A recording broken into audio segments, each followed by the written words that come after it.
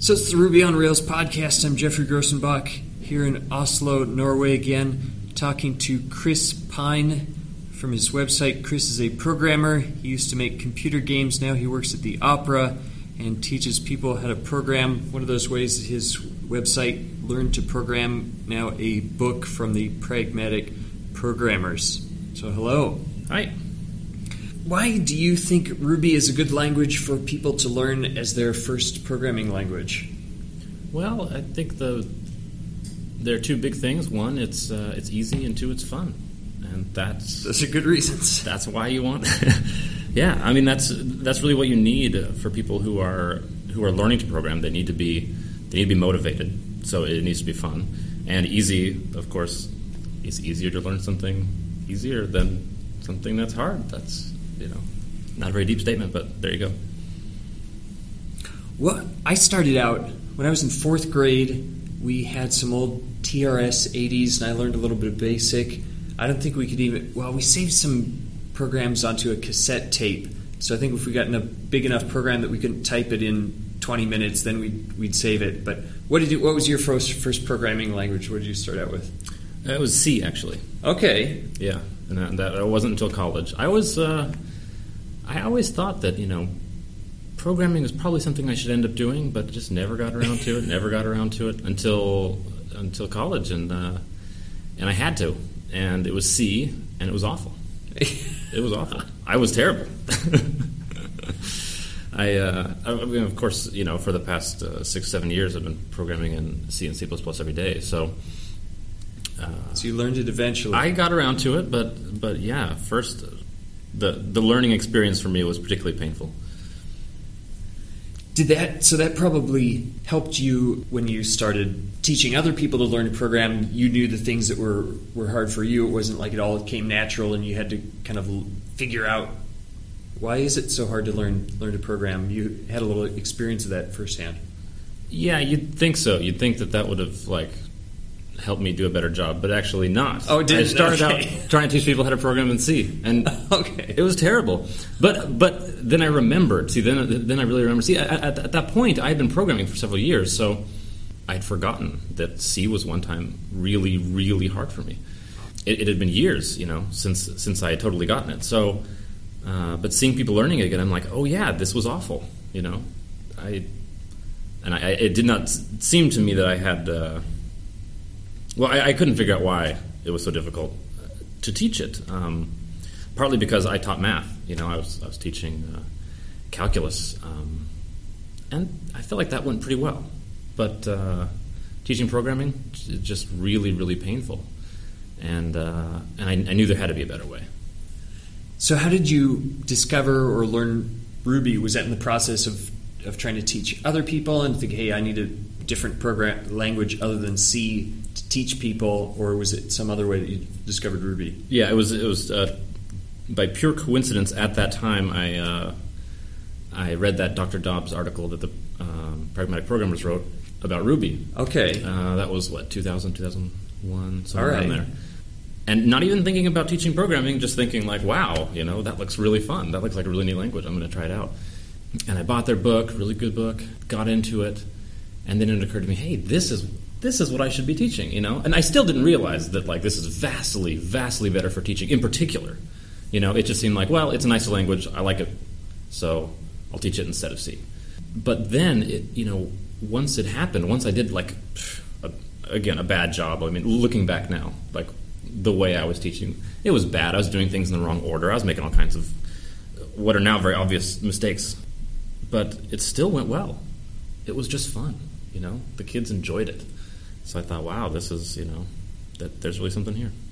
And what were you teaching at a university or a high school or different ages? Yeah, this is always what I did. I volunteered working with gifted students. Okay. Who were not really getting much out of their normal classes. So when I was teaching calculus, I was teaching calculus to 12-year-olds. Wow. Bright kids, obviously. And calculus isn't as hard as people make it out to be, but it certainly helps if you're a genius, which these kids were. But that was not enough to learn C. I mean, And I'm sure they could have gotten it. I got it. We all got it eventually, but it was painful, and there's just no reason that it needed to be painful. It could have been beautiful. It could have been fun, and with Ruby it was. So some people think that beginners should learn C. I know at a lot of universities, the very first programming language will be C or to be Java, and a lot of people think, well, C teaches you the bare basics of how computer languages work with pointers and memory and all this kind of stuff, or Java is immediately marketable and people can get a job in Java. But it seems like for grade schoolers or 12 years, those reasons don't really mean a lot. Do you think there's still a value for people learning those kind of languages early on, or does computer science move so fast that people just need to wait until they're actually of job, career age, and then learn whatever's current at the time?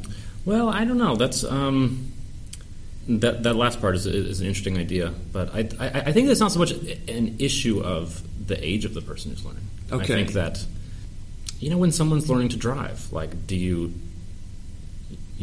take them out on the streets and drive around a bit, take them to a parking lot, show them where the gas pedal, the brake pedal, or do you rebuild an engine with them?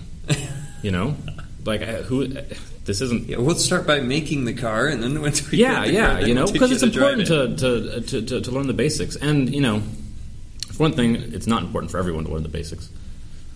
But if someone is really interested in cars and they want to, be a mechanic, then that's great. I've got nothing. I've got no problem with that. But that's just not how you learn how to drive. The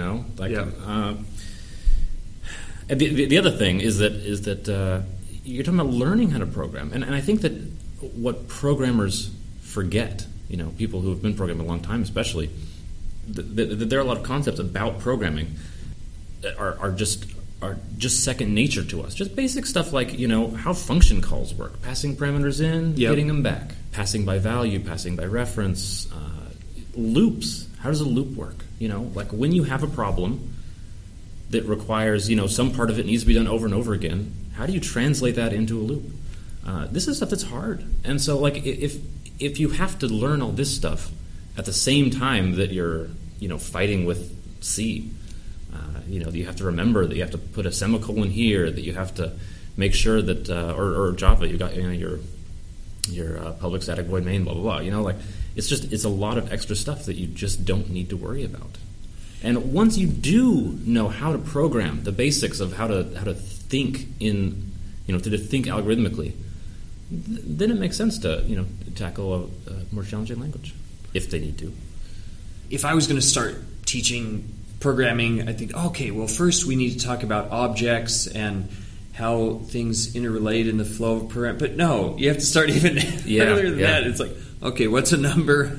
What's a variable? Yeah. And then when you do that, but in the book by chapter 6 or 7 or something, when you do mention classes, it's like, well, then people have run through enough of these other topics enough in the previous chapters that it makes sense, and okay, now this is the next step, and it works to introduce it in that order. So that seems like was that a big task to figure out what order do I teach these things in? Yeah, definitely. And I got to say that the first time I was teaching people how to program, it was the exact same thing. I thought, what's most basic here? Well, objects. Of course, if you're teaching Ruby, this is a seriously object-oriented language, so of course you can talk about objects, right? Yeah. Wrong. That doesn't mean anything to a new programmer. To say something is an object, that's like saying a thing is a thing. It doesn't mean anything to them. I did it wrong at first, and it was only through a lot of iterations with people, testing it on people. Much like programming, you've got to test a tutorial over and over and over again. That's the only way it's going to be any good. And I don't know, maybe someone is far more talented than I am at teaching or programming for that matter, but I can't do it without testing. I can't do it well without testing. And testing showed that people are having problems with things that would never occur to me are problems. I tried to sneak in talking about objects. I try to sneak in terminology, sneak in object-oriented terminology. Yes. I would talk about, these are strings, these are integers. Yep. And these are things you can do to strings. And oh, hey, you know, it's of class string. Like I mentioned that much later, but Right. yeah. By the time you explain what kind of object a string is, then you've already mentioned that term a few times. People are familiar with it. Yeah. Well, to me, the whole timing of what you did, to me, seemed perfect. You had a couple months or a year of developing the website, and then you took a year to polish and refine the book, and at about that time, wow, Ruby now is much more popular, and many people want to learn Ruby. So I wonder, how did you get that foreknowledge that, okay, in 2 years, there's going to be a huge wave of popularity of Ruby. I better write a book about helping Well, no, people I don't learn think it. I don't think it quite worked that way. Oh, it didn't work? Okay. Yeah, I would say two things. One, I could tell right away that Ruby was good. Okay. That there was quality there, and if it didn't make it big, it should. So, and that was back when I first saw Ruby. But then, as far as the timing of the book and stuff, I mean, when I started the tutorial, and I think I spent about 2 years on the tutorial. 2 years. Okay. Yeah. 2 years of I work on it a week and put it away for 3 months until someone emails me back and says, "Hey, it's really good. Why don't you finish it?" I'd be like, "Oh, well, okay, so I'll write another chapter," which is painful. It was really difficult. I'm not a writer. I'm not good at it. So it took a lot of work and then a lot of testing, you know. But the fact is, I think that it's precisely because there weren't that many people who were learning Ruby at the time that I didn't get a lot of feedback, and so I didn't work very fast. As soon as I started getting a lot of questions about it, you know, then it was on my mind. And so then I'm like, I really should finish this thing. Geez, I'm getting 3 emails a day about this tutorial. I've got to finish it. So finally, after 2 months of just getting pounded by people, like finish it, I did. And again, I think like the offer from the Pragmatic Programmers to hey, this is nice. Why don't we make it a book? I think that only happened when they saw, wow, there are a lot of people picking up on Ruby. Okay, we ought to, this is actually a, this is a worth money sort of a thing, not just a nice website. Well, I think it's a great idea, and I know a lot of. Well, I taught American school in Taiwan for 2 years, and we thought about some different things, but I wasn't really that familiar with Ruby. But it would be perfect for that kind of a situation, and even hopefully I'm going to be going down to Ghana, Africa, maybe in the next 6 months, and they're going to buy a bunch of copies. So, and I know it's been translated, right? It's in Japanese and I think French, or are there other languages? Oh, I think there's maybe a French and Italian translation of the book underway. I'm not positive about that. Okay. There is a Japanese translation of the book, and then of the tutorial, there's French and Japanese, and I think there's a Spanish, Russian, and Chinese going on right now. I actually have a copy of the book of the Japanese translation, and it was actually translated by the same guy who translated the website. So that was nice. They sent me a copy of the book and a whole bunch of Japanese goodies, little candies and nice little stuffed animal-y things and things I don't really know how to describe because I don't have a sufficient Japanese vocabulary for them, I guess. We just don't have words for certain things in English, but I got them and they're cool. So you've done much more than just write a best-selling book about learning Ruby. You worked video game programming, and now your Opera software. I know that Python is used a lot for video game scripting. Do you think Ruby could ever have a place in video game scripting, or is it not well suited for that kind of thing?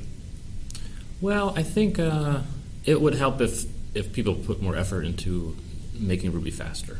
Okay, so that would make a difference. Yeah, honestly, I don't think that Ruby needs to be any faster to be useful in these ways. But I think that people aren't going to take it seriously enough. Okay, unless that did happen. But it probably won't happen anyway. Partly because Python's already doing pretty well. Yeah, it does a good job at it. People are familiar. Lua is also fairly popular in games also, and so I'm guessing that because there's some momentum there. There are articles and books being made about how to write major portions of your game engine in Python or Lua. So I'm guessing that Ruby is just not going to break into that market, but there's no reason it couldn't, certainly. With the increased attention on Ruby, then there's also increased debate about, well, is it good for this or that situation? And people say, well, the interpreter is slow. You touched on that a little bit. And hey, maybe it's fast enough for the things that we need to do with it. The community is too small, and maybe there aren't enough libraries. Do you think those are a problem for Ruby as a language?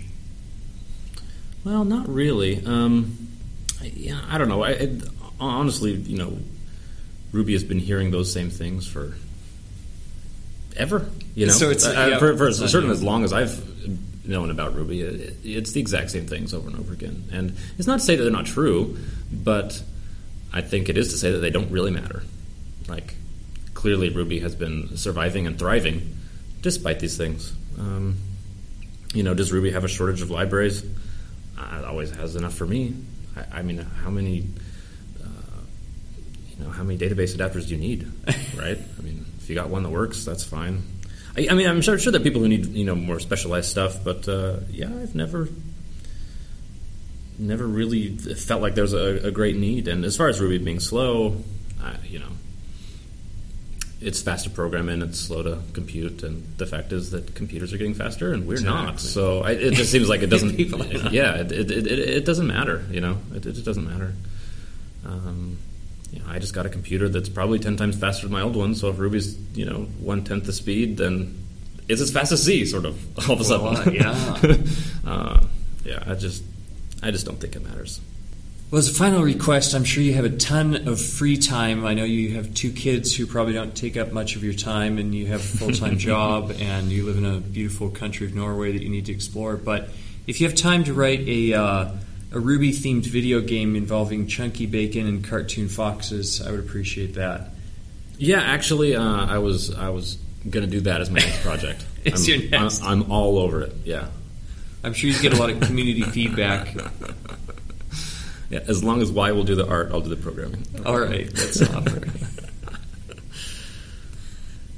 Well, thanks. Beautiful office here at Opera Software. Do you care to tell us a little bit what were you doing at Opera, and what the Opera web browser used on all kinds of handhelds, phones, of course, desktop versions as well?